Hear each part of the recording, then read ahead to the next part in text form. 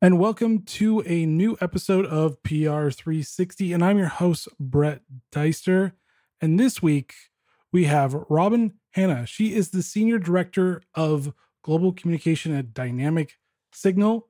She also loves to give back and loves to give information to PR pros alike. She's part of the Reagan Leadership Council. She's part of the Forbes Communication Council. She's also the Silicon Valley IABC Board of Directors as Vice President of Communication and Technology. She's basically an all-around great person to have on the show. So welcome, Robin.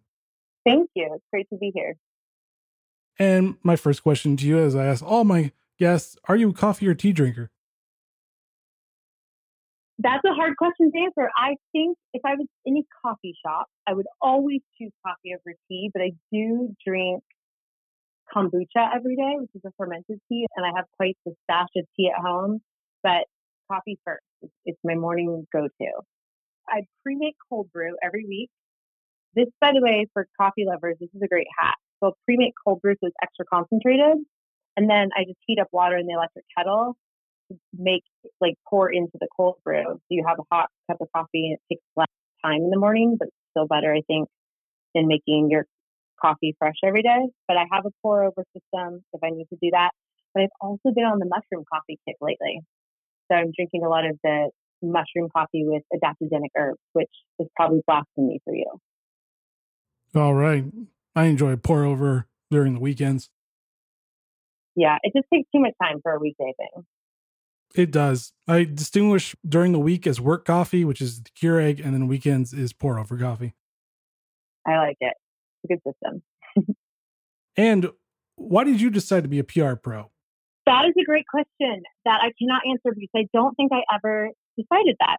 I think I fell into public relations and communication, and I didn't even know what it was when I was getting into it. I was a theater major in college and a dance minor, and I became a high school English teacher.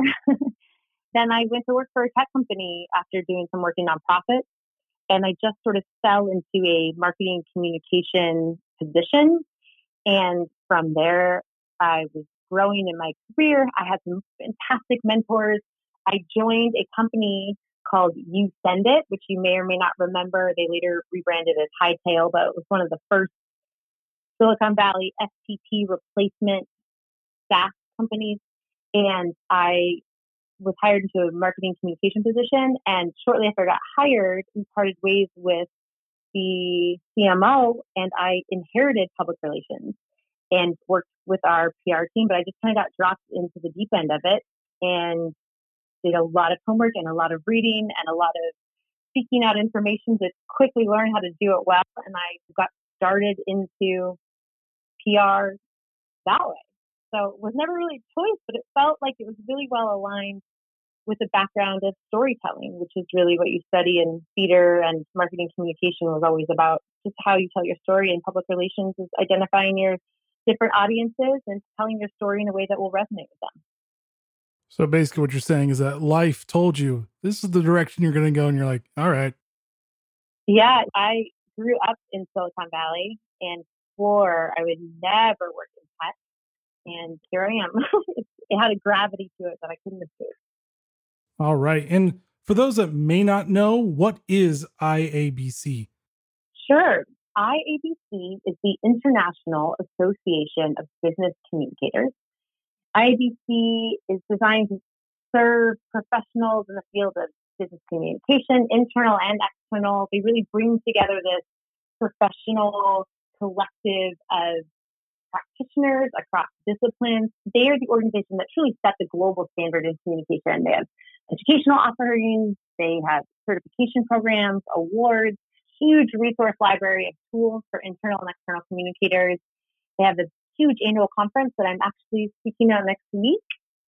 And they're really large international presence for all communicators, and they work to serve the community of business communication professionals and help drive innovation in our discipline. And they exist in every major area internationally. So if any listeners are not yet a part of IABC, I encourage you to check out your local chapters.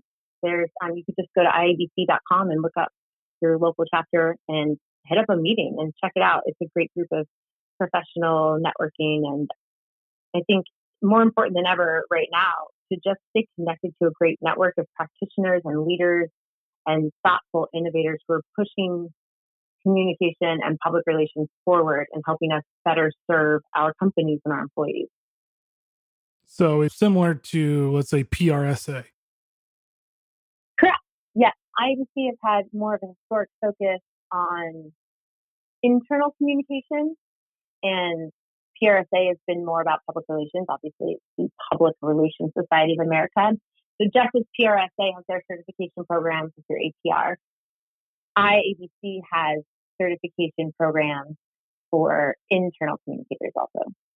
And what would you recommend our listeners? Would you recommend them really dive deep into these types of organizations because it will help? Or should you be like soft treading, like test the waters? Like, how has it helped you become a better professional? Sure.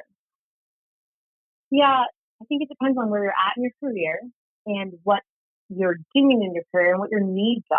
There are a lot of really incredible resources available on the internet for free and paid webinars or content libraries. So, a lot of organizations provide internal training. If you're a big company and they have a huge internal or external communication team and you can get great mentorship internally, that's awesome. But I also think it's really important that we seek outside perspectives because we can get a bit myopic in our own company sometimes and you want to know what other people are doing and saying and what's working for them. I think both PRSA and IABC, I've been a member of both. I obviously serve on the Silicon Valley chapter board of directors for IABC. They have been incredible resources for networking, for having other people and trust you can bounce ideas off of. They also have constant best practices and thought leadership that they're putting out, reminding us to continue to learn and improve and grow, which I think is really critical. So, everything is an investment of time. You kind of have to do your personal SWOT analysis and decide how much you want to invest and where. But I can say for sure that your network is a critical part of your success. A friend of mine, Porter Gale, wrote a book called Your Network is Your Net Worth.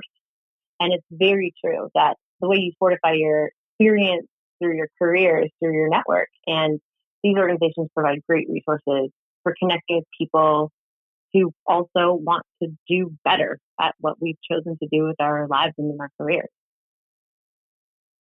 Nice. So basically, make sure your network is great, is what I'm hearing. Yeah, and that you continue to learn, right? The world evolves so quickly. What public relations is today is not what it was 5 years ago. What communication is today is not what it was 3 years ago. And what we're seeing right now, especially, is that you cannot silo out internal comms and external comms. Public relations also is not just media relations, which is something that I think people sometimes misunderstand. That public relations is how your brand shows up publicly in every touch point of that potential brand experiences. Public relations is how you are perceived. It is brand sentiment. It is voice and tone. It is where you show up, with whom you are connected. And that starts with your employees. They are a core audience. They're just as important, if not more so, than your media audiences or your social media audiences. And so the world today, people don't delineate between internal and external, or I heard that on the news in my living room on the TV. So that's news. And I heard this on Twitter, so that's different. Like if you hear about some breaking information on social media, you don't distinguish between social media and regular media. In the same way, employees are a core part of how you build brand sentiment. You have to be aligned internally and externally. You have to ensure that the values and the purpose and the mission that you talk about externally, you are living and applying internally as a framework for decision making and the foundation of your culture. And so I think the need to keep learning, to keep growing, and to remain agile and flexible is critical for success because our industry just continues to shift and change. and more rapidly now than we've ever seen it happen before. Which brings me into my next question about 2020. We all moan at 2020 because we feel like 2020 just beats us up every time now. What are touch points for you? What has 2020 taught you about PR, messaging, storytelling, branding? What is the three biggest things that you've learned from 2020? I've definitely personally learned how functional I can be on very little sleep. I'll tell you that. It's been a crazy year. And actually, for us at Dynamic Signal, it's been very interesting. We started the year out with a new CEO. So that was already a big change right before we went into the coronavirus pandemic and having to shift very quickly our business practices to stop travel, to work from home. We've had sort of one thing after another. Dynamic Signal makes software for employee communication and engagement, which also puts us in a unique position. It puts me in a unique position where I'm running global communication internally and externally, so public relations and internal comms, for a company that does this, that creates software for this. It's been a really interesting thing for me to get to watch from the inside, where I see how many other organizations the light bulb has finally gone on. That employee communication and engagement, that public relations and social media and employee advocacy are all really critical parts of your business success. So I think where some of us in the industry have been saying for a very long time, people and purpose have to be the core of your public relations. It is no longer promotion and product. But that's been sort of a hard education challenge to overcome, I think, internally and externally. But what we've seen in 2020, especially when the pandemic first kicked off, is that employees were looking to their employers and saying, what do we do? How do we stay safe? What's going on? What did the government say? Are our offices closed? They had all these questions. And so employee communication started shifting. And then we started to see that as employees were talking about what their brands were telling them, what their companies were telling them, how their companies were treating them, we started to see employees talking about these things on social media, and that consumers and customers were responding to what employees were saying. So all of a sudden, the employee communication and the way that a company lives its values internally was being highlighted externally with very significant consumer response. And so I think it really crystallized for everyone that public relations starts from the inside out, and that employee communication and employee engagement and empowering employees as part of your storytelling strategy and letting employees have their own voice. So equipping them with the tools and the training, the resources they need to do it well, but encouraging them to have their own voice about your brand and sharing that with their network is a core part of your public relations. We've seen cancel culture rise up, and we've seen what happens when employees from certain companies are saying, we're all being laid off, or restaurants are shutting down, so now we can't work and we don't have health benefits because we only work part-time.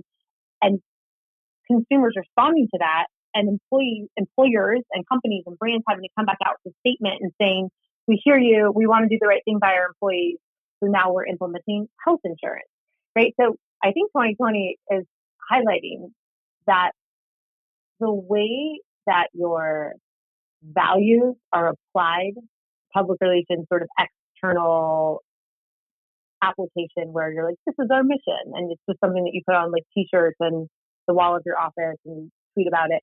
That purpose, that mission, those values are now expected to be aligned with how you do things, how you treat people, how you treat customers, how you treat employees. And the external audiences want to hear about it. They want to see action. They want to see alignment. So I really think 2020 has highlighted for us how critical it is for those things to be aligned.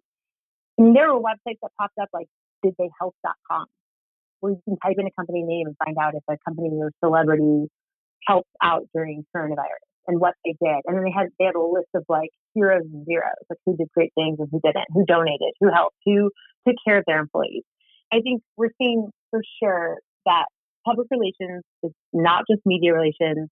It is not just air cover for the sales team, but it's truly how you shape brand sentiment and brand experience for all of your audiences.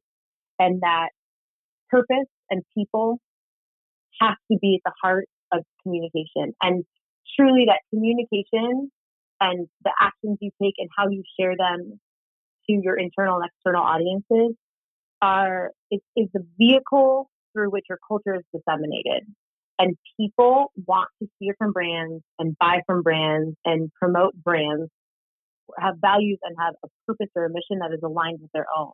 So I think we're just really seeing the rise of the importance of purpose. In fact, Edelman PR just came out with some new research this week about universal demand for change in the wake of murder of George Floyd and Ahmaud Arbery and Breonna Taylor and the protests and the cries for social justice that we're seeing. Edelman Public Relations did a new study, and it showed that 60% of respondents said that brands have to take a stand publicly to speak out against racial injustice.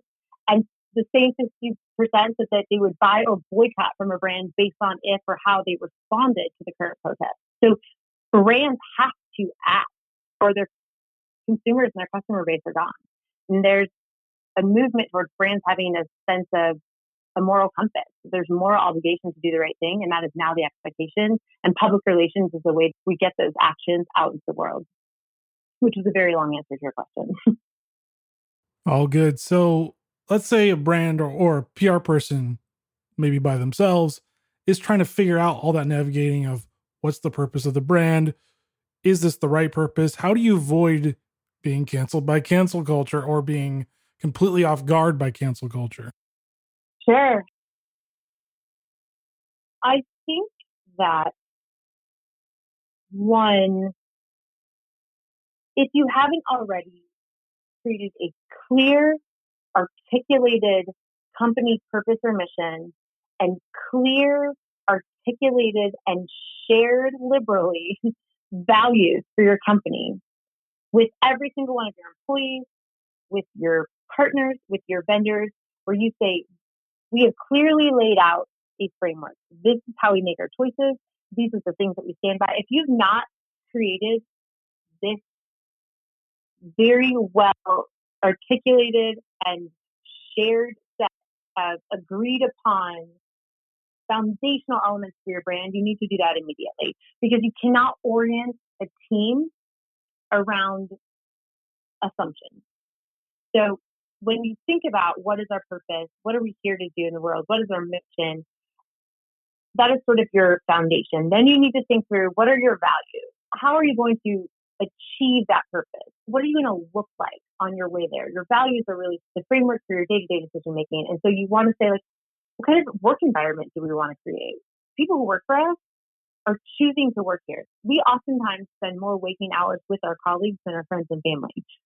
So we want to make sure that we honor that time and create an environment and a culture that is inclusive, that people feel valued and empowered to do their best work, and that they know how to do that because you've got these values. But thinking about, like, what values are yours, there are a ton of resources out there. So one, if you just like Google brand values, brand purpose, brand mission, there's so many great things out there. But you just have to think about what you do as a company and how it can be applied. About trust? Is it about empathy? Do you want to create an environment of belonging and inclusion where you value equity? Is it about excellence at all times? Our core values are: we have integrity, we honor equality, we take ownership, we are mindful, we embody excellence. And there are bullet points for each of those. Every employee understands this. And so that becomes our orientation. If that hasn't been done, do that right away. Work closely with your executive team, your HR team, and make sure that you are finding ways to agree on these things and then clearly share them with your employees. When you have that framework in place, it's easier to avoid missteps because you can bounce all of your social media posts or your internal actions or the places that you speak or the partners that you choose off of this core set of values, right? It becomes the backstop that you can sort of like bounce things off of. Does this align with who we say we are and what values we uphold? So then you've got a framework that helps. If you make a mistake, you blow it, and people do all the time unintentionally, on accident. Employee has a bad day, they treat a customer badly, somebody records it, the video leaks, like that stuff happens. It's going to happen. We're all human. We all fail. And if we've learned anything in the last few weeks around the protests and demonstrations and calls for social justice, that we all have a lot of work to do. We all have a lot of learning and unlearning to do. So we know people screw up.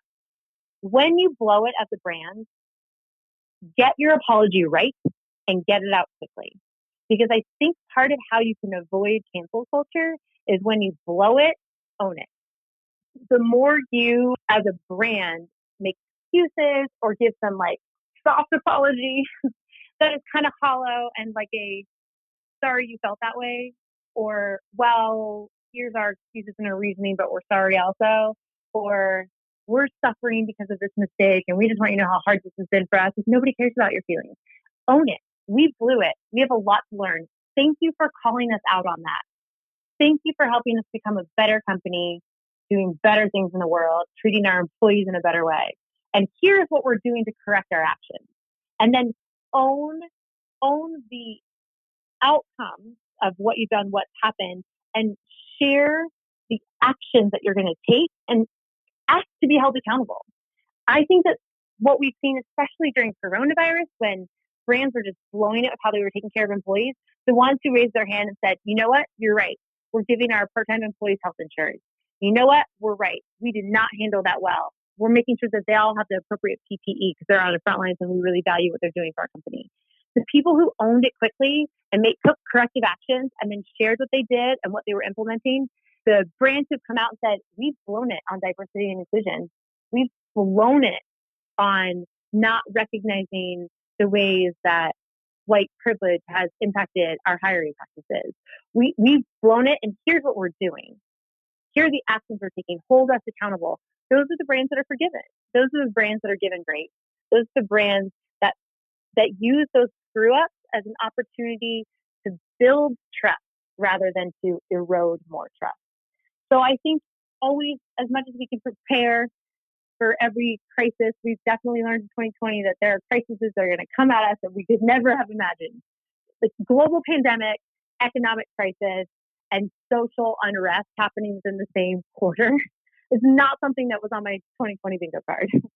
And I think that while we want to prepare as much as we can, the real preparation comes in the sort of foundation that you set for yourself, both in your own sense of personal integrity and what you're willing to do and not do as a careful practitioner of public relations and someone who has influence in what kind of information is put out both publicly and internally at your company. That is a deep and powerful kind of power and authority that we need to honor and respect, I think, very closely. But then also as a company, having very clear framework for how you do things, the decisions that you make and how you take corrective actions is the best kind of preparation. But then just be ready to move quick and own it.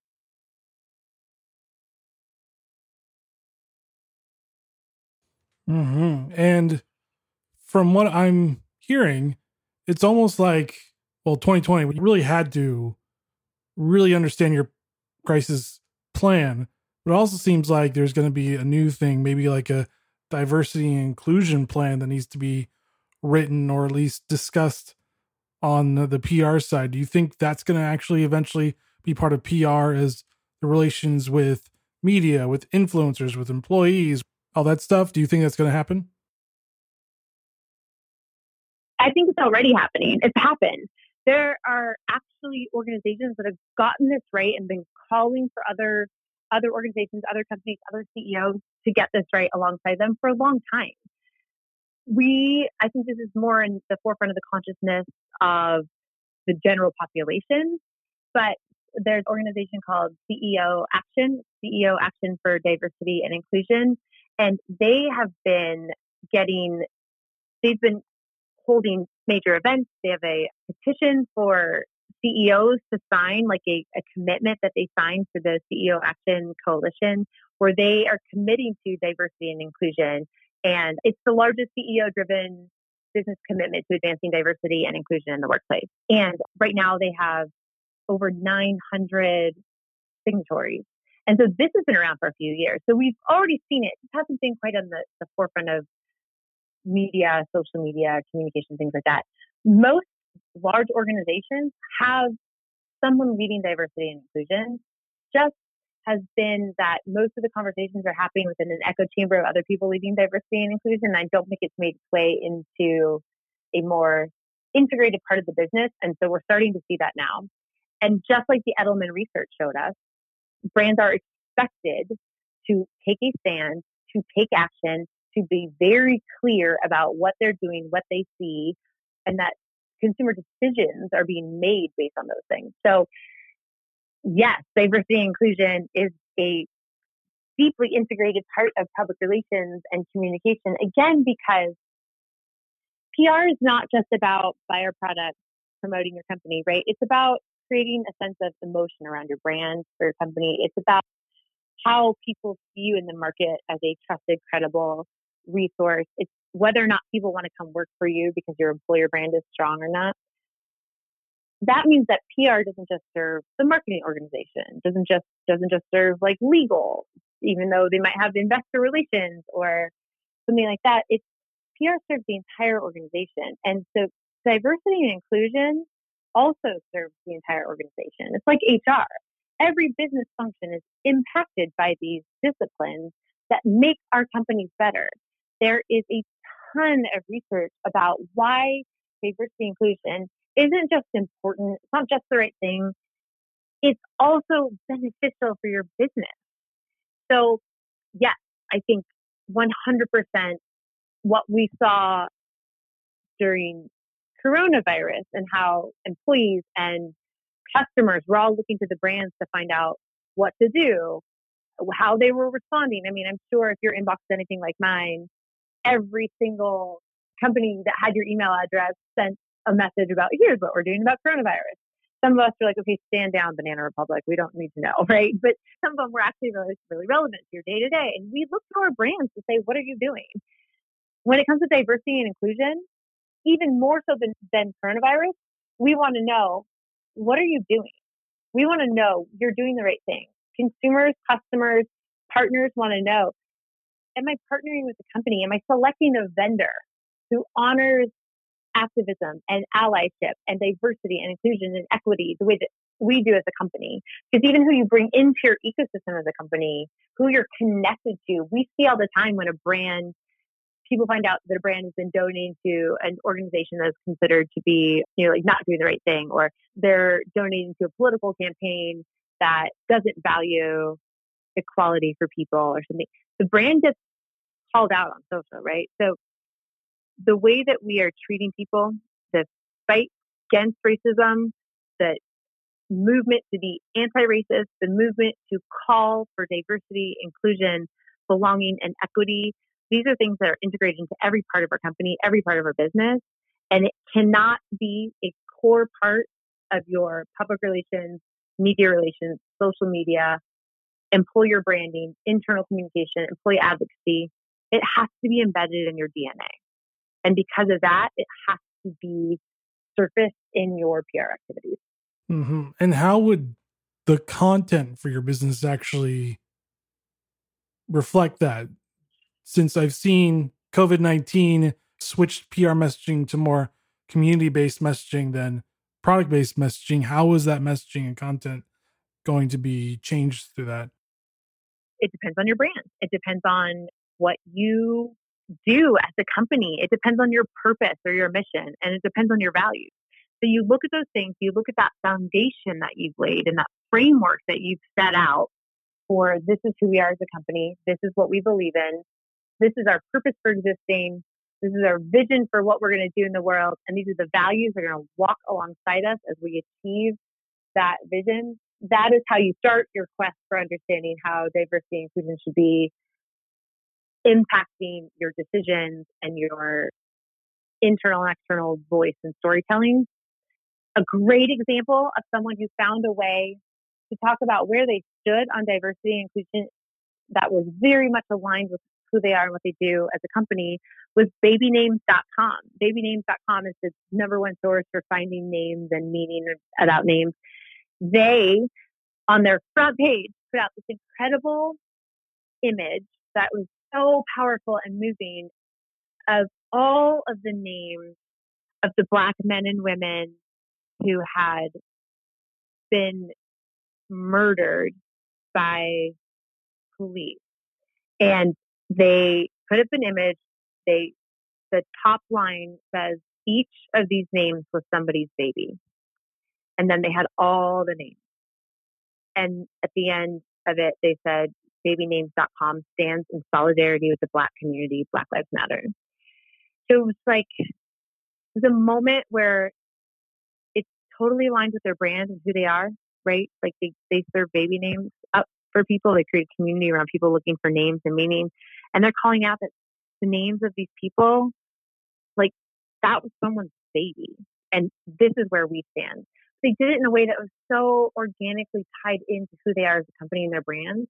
And it was really powerful. And they got a ton of traction across social media for it. People who had never heard of babynames.com have heard of babynames.com now.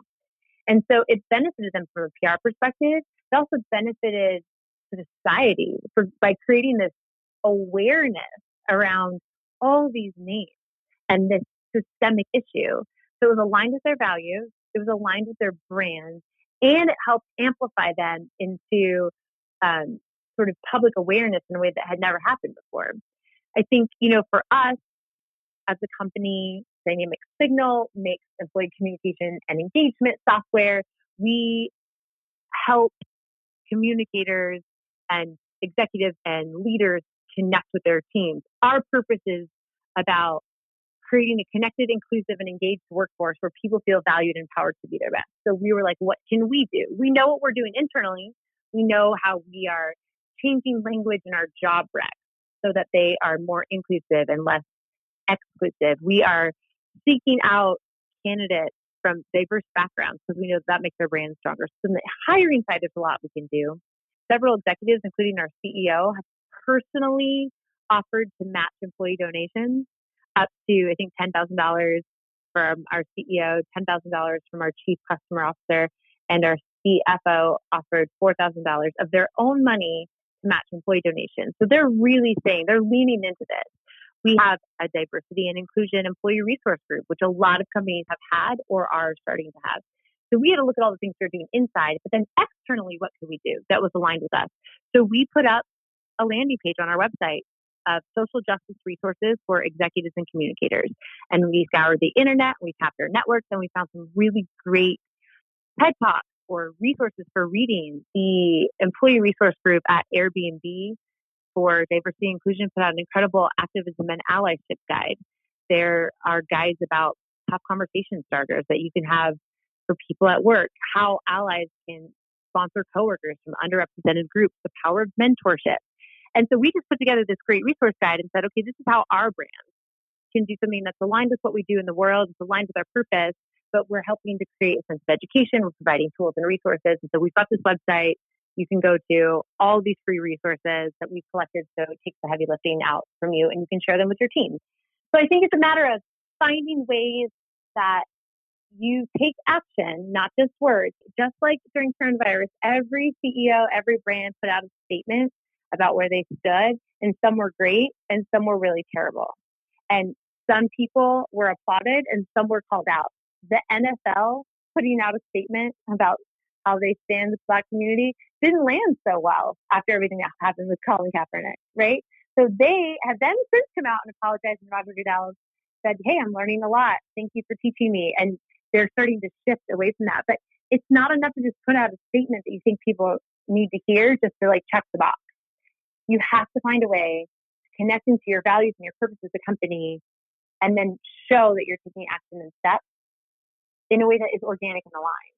So I think it takes some time. It takes an investment of energy. And I think this, again, is where having a great network of PR and communication practitioners and leaders from other companies can be really helpful, because you've got a place to bounce ideas off of. You've got forums and conversations that you can join to say, what are you doing? Here's what we're thinking about. You can make sure that you're not accidentally screwing up because you have a blind spot about something. You're still learning, and get support to make sure that you're helping your company do the right thing.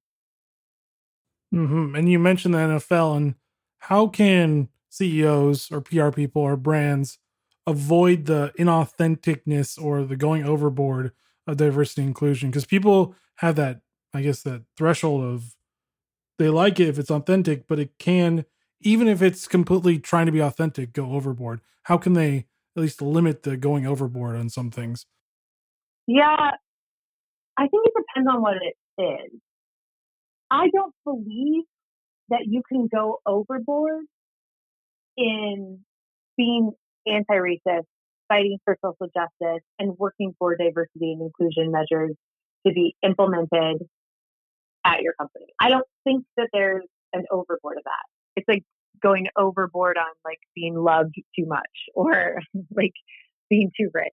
Like it's just not a thing. But there are things where people move to a place that doesn't make sense anymore. Or with coronavirus, I saw a lot of companies like really wanting to like hook into this. But what happens is you start to introduce risk, right? Instead of just addressing concerns and needs and staying ahead of the information, you're actually putting things out there that are introducing concern or introducing risk. And so I say constantly to my team, they hear it from me every day, probably, don't break into jail.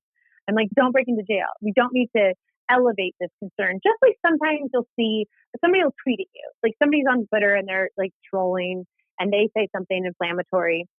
We know that responding to all of those people, especially you go to their page, you see everything they do is trolling. Nothing is positive. It's all negative. They're just trying to incite dissension. We know it's better to not reply to that or not respond to it or not give it any airtime because you're only driving more attention to it. You're only amplifying something that doesn't need to be amplified and would otherwise not get the attention. Like having discretion around when to not amplify something, when to not give everything all of your attention and energy when it doesn't deserve it. Having like a discernment about where you put your efforts and resources is really important because that's where you can go overboard on stuff, right? You can't fight every single person on Twitter, LinkedIn, Instagram, Facebook, TikTok, wherever your brand is showing up. You can't necessarily battle every single person that has a comment on everything that you do or say. And so that's you can prevent the going too far is in trying to respond to all of those. It just doesn't make sense. It's not a good use of time or resources. I think continuing to say, again, these are our values.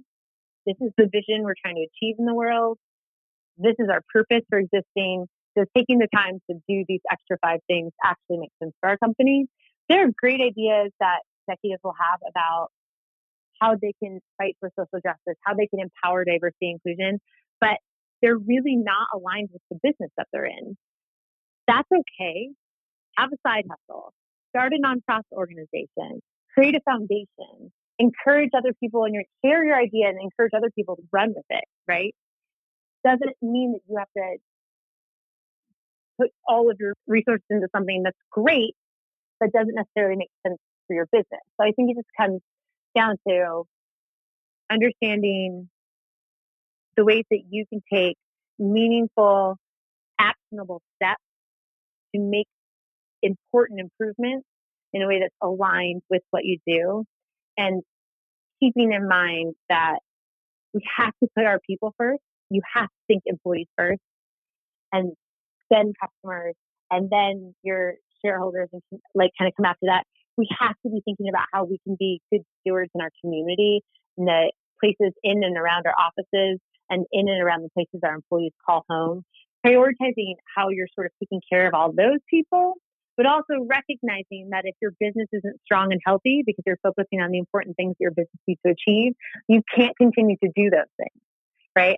We can't continue to donations or have great internal resources for education or mentorship if we are out of business. So you also have to remember what your company does and ensure that you are delivering on the promises you've made to your customers or consumers so that you can continue being a healthy business and continue to do more for your employees and your communities. Remember who you are, what you do, and find the balance. And let's say there's like a couple companies, maybe small businesses that haven't done, let's say, diversity inclusion as well as, say, bigger businesses, what are some tips for them? How can they get started with this? Yeah, that's a great question. And even some of the biggest businesses aren't getting it right. And I actually think that small businesses have a better shot at getting it right because there's less like momentum behind the wrong thing. You're getting to like make a U-turn a little bit more easily in a smaller company. And so I think the first very best place to start is to self-educate. That putting a focus on education, understanding what is happening, understanding how we got here, reading books by Black authors about the Black experience, finding the place inside of yourself to develop empathy is really critical. Having leaders understand where they maybe had blind spots, where our institutions and systems have been designed and supported to continue this codified, systematic racism for a very long time that's kind of gone unnoticed and unchecked by a lot of people. So I think the very first step is just awareness and education. There are great resources, dynamicsignal.com on our homepage. There's a button to click for social justice resources where we've found some great stuff from other people on the web who've done amazing things. TED Talks, they have a great playlist on like talks to help you understand racism, where they've assembled a bunch of talks and conversations that people have done to help understand. So I think the first part is just taking inventory, looking at your hiring practices, looking at the makeup of your team, like understanding where you found the like they look like me, so we hired them. Understanding what your LinkedIn and professional networks look like, and if they all look like you, it's going to be really hard to secure talent that doesn't look like you. It's going to be hard to like hear points of view that aren't your own. And so starting to sort of diversify in your own personal life and seek out different kinds of thinkers and writers and leaders who can show you something different, that's the first step. And then having honest conversations with your team, opening it up for dialogue. It's really scary. I moderated our town hall last week where we wanted to create a place for open dialogue for all of our employees to ask our CEO and our chief people officer and our diversity and inclusion leader and the leadership team for our diversity and inclusion employee resource group, ask questions, and we gave them a forum to share their stories. And you can't plan for that, right? Like in PR, we're like, okay, here are the questions you're going to be asked. Here are your 3 key talking points and the message we want to drive home. But like, you can't do that in these kinds of environments. You can't plan for the person who's going to tell their story about seeing racism when they were a kid, or how they were discriminated against, or how they just recognized the time that they failed their Black friend by not recognizing what was happening or taking a stand. Like the stories that employees share and the way that like leadership holds space for those things, that's a really great place to start to build trust and foster a sense of safety while encouraging dialogue.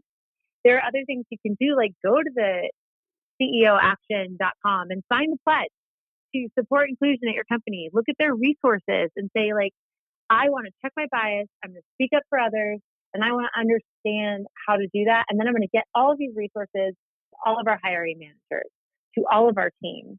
I think those are really great ways to start. And then don't underestimate the power of leadership at every level. There are always employees at every company, at every level of seniority and management, in every kind of role, who will raise their hands because they care about something, whether it's diversity and inclusion, or corporate social responsibility, or maybe advocacy for women. There are always people who say, I want to be a part of this group. I want to volunteer here. I want to create change in our culture. And so empowering employees to offer suggestions, to take leadership roles for employee resource groups or employee volunteer groups, those are really powerful ways to share the opportunity to make these changes and not have leadership own all of those. It's really about creating democratizing communication and leadership across every level, democratizing storytelling across every level. And then there are other simple things like create a Google Doc, like a Google form where people can submit anonymous questions. It's free. It's super easy to set up a Google form. You can create questions about like, hey, how are we doing with diversity and inclusion? Where do you think we can improve? Like have them fill out a survey or form if you don't have another way to do that. And then create a space where they can ask anonymous questions for the executive team to answer. And then record a video. That's what we do. We record a video. Our CEO get all the questions that employees have submitted. We don't edit them. We don't edit him. We'll talk through them a little bit and sort of our position or response. And we'll just hold up an iPhone and record him talking to the team, answering their really tough questions. And then we share it with all of our employees. These things are nearly free all the time, but the power of them is exponential. And it doesn't take a lot to get started. So it seems that using, let's say, live streaming could actually help with your town halls and getting more, let's say, input, or at least more people involved in what your company's about, more involved in the diversity and inclusion part, but more involved in general to voice their opinion on social media or whatever, to tell their friends about what a great place they work at, or terrible if they don't agree with it. Sure, yeah. Like live streaming is a really powerful tool for a lot of people. We have all hands meetings. Everyone is on Zoom. Every person is up on video. The chat is open. We have an agenda, but everyone is on Zoom, like hundreds of faces, right? But then when we do a town hall, we'll do it more in kind of a webinar style where it's not a bunch of videos. It's just the CEO and the chief people officer, whoever else is kind of speaking, and maybe I'll moderate that. And then employees can submit questions being anonymous, or they can raise their hand and we can turn on their video and they can join and say, hey, I have a question I want to ask. So that way we create lots of different avenues for employees who may be shy or a little bit more introverted or a little bit more hesitant to ask something, or we want to make sure that they feel like they're empowered to ask questions in different ways. And then for people who say like, hey, I'll be on video and I'll talk directly to the CEO, we do that. And then not only is it live for everyone to join in real time, but we'll also record it and send it out to all of our employees after. So that if they missed it because they had a meeting or they were on some call or they were on vacation, they can still catch up. And then we also are careful to plan it at a time when it works for the time zone of everyone. So we have employees in London and we have an office in Belfast and people in New York, but we're headquartered in Silicon Valley. So you have to think through like the timing of those things also. But having everyone sort of gathered together at once with a live video conversation that's interactive, that they can access on their mobile device no matter where they are, that's really important. Yeah. And I have a kind of fun question for you. Is the Oxford comma the right way to do commas? Oh my gosh. Yes. You have to pick your battles in life. I will die on this. Oxford comma creates clarity and clarification. And I don't understand why AP won't just take a stand and make it our official mandatory use of the Oxford comma at all times. I get so fired up. And there's some great memes about the difference between that, like using Oxford comma and not using an Oxford comma.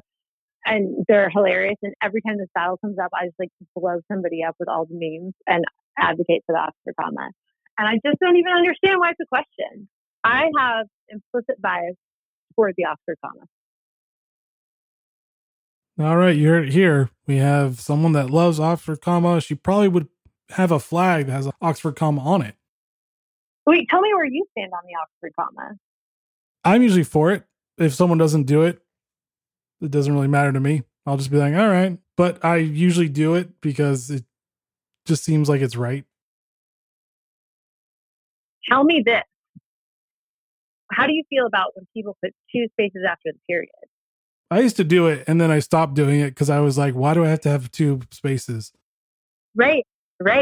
We all stopped doing it. It was part of like APA and MLA format when I was in college, but I very quickly realized we don't do this anymore. It was sort of legacy punctuation left over from the typewriter era, but people still do it all the time, and I'm constantly correcting it.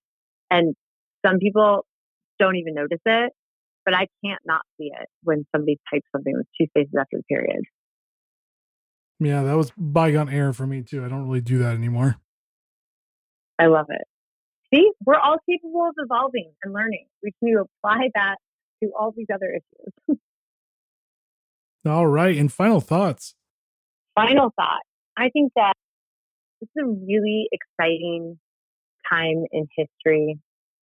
Even in the midst of the anger and the frustration and the sickness and the fear and all the things that we've experienced in 2020, I see hope rising. And from the perspective of public relations and communication, it is the media relations side of our job has been very challenging with a growing lack of trust in what people are reading and seeing. But what we are seeing is that people are starting to turn to our employees, they're starting to turn to company executives and say, I want to hear it from this person that I know and trust. And so as hope is rising for change, as companies are recognizing that they really do need to take care of the whole employee, you don't check your humanity at the door when you go to the office, that things like mental health and wellness are now a part of our HR practices, are now a part of our communication practices. Things like people and purpose are anchoring all of our public relations activities. And so I think it's an exciting time to be in PR. I think it's really powerful opportunity that is in front of us as practitioners of public relations and communication. And I think it comes with a lot of responsibility that we take very seriously. But I also think that people, purpose, building brands from the inside out, COVID-19 certainly highlighted the importance of that. And also that purpose and profit are just inextricably linked. And so our role was once kind of considered soft part of business. And now we're actually seeing that it's a business imperative and that successful PR takes an integrated, holistic approach to communicating with audiences well beyond those in your marketing database, well beyond those on your media list, that your brand reputation really starts inside and extends externally to the communities that your company and employees and customers call home, to communities on social media that you may never really interact with directly as a brand. And so there's great opportunity for PR professionals to make meaningful social change, meaningful change in our companies. But really more importantly, I think as communication professionals, our responsibility to ensure a better employee experience, creating and disseminating values that make our employees feel proud of where they work, and making sure that we communicate them through all levels of leadership so that when employees go home from work at the end of the day, we're sending them back to their family and their friends in a better place than when they came in the morning. That call, that responsibility has never been more important. And I think it's also really an honor to be able to be a part of people's lives this way. And this time in history for communication and PR, I think is really special. And we should all just really grateful that we get to be a part of it. All right. Thank you, Robin, for joining PR 360 and sharing your passion and your expertise in the PR industry. Thank you for having me. It's been great to chat.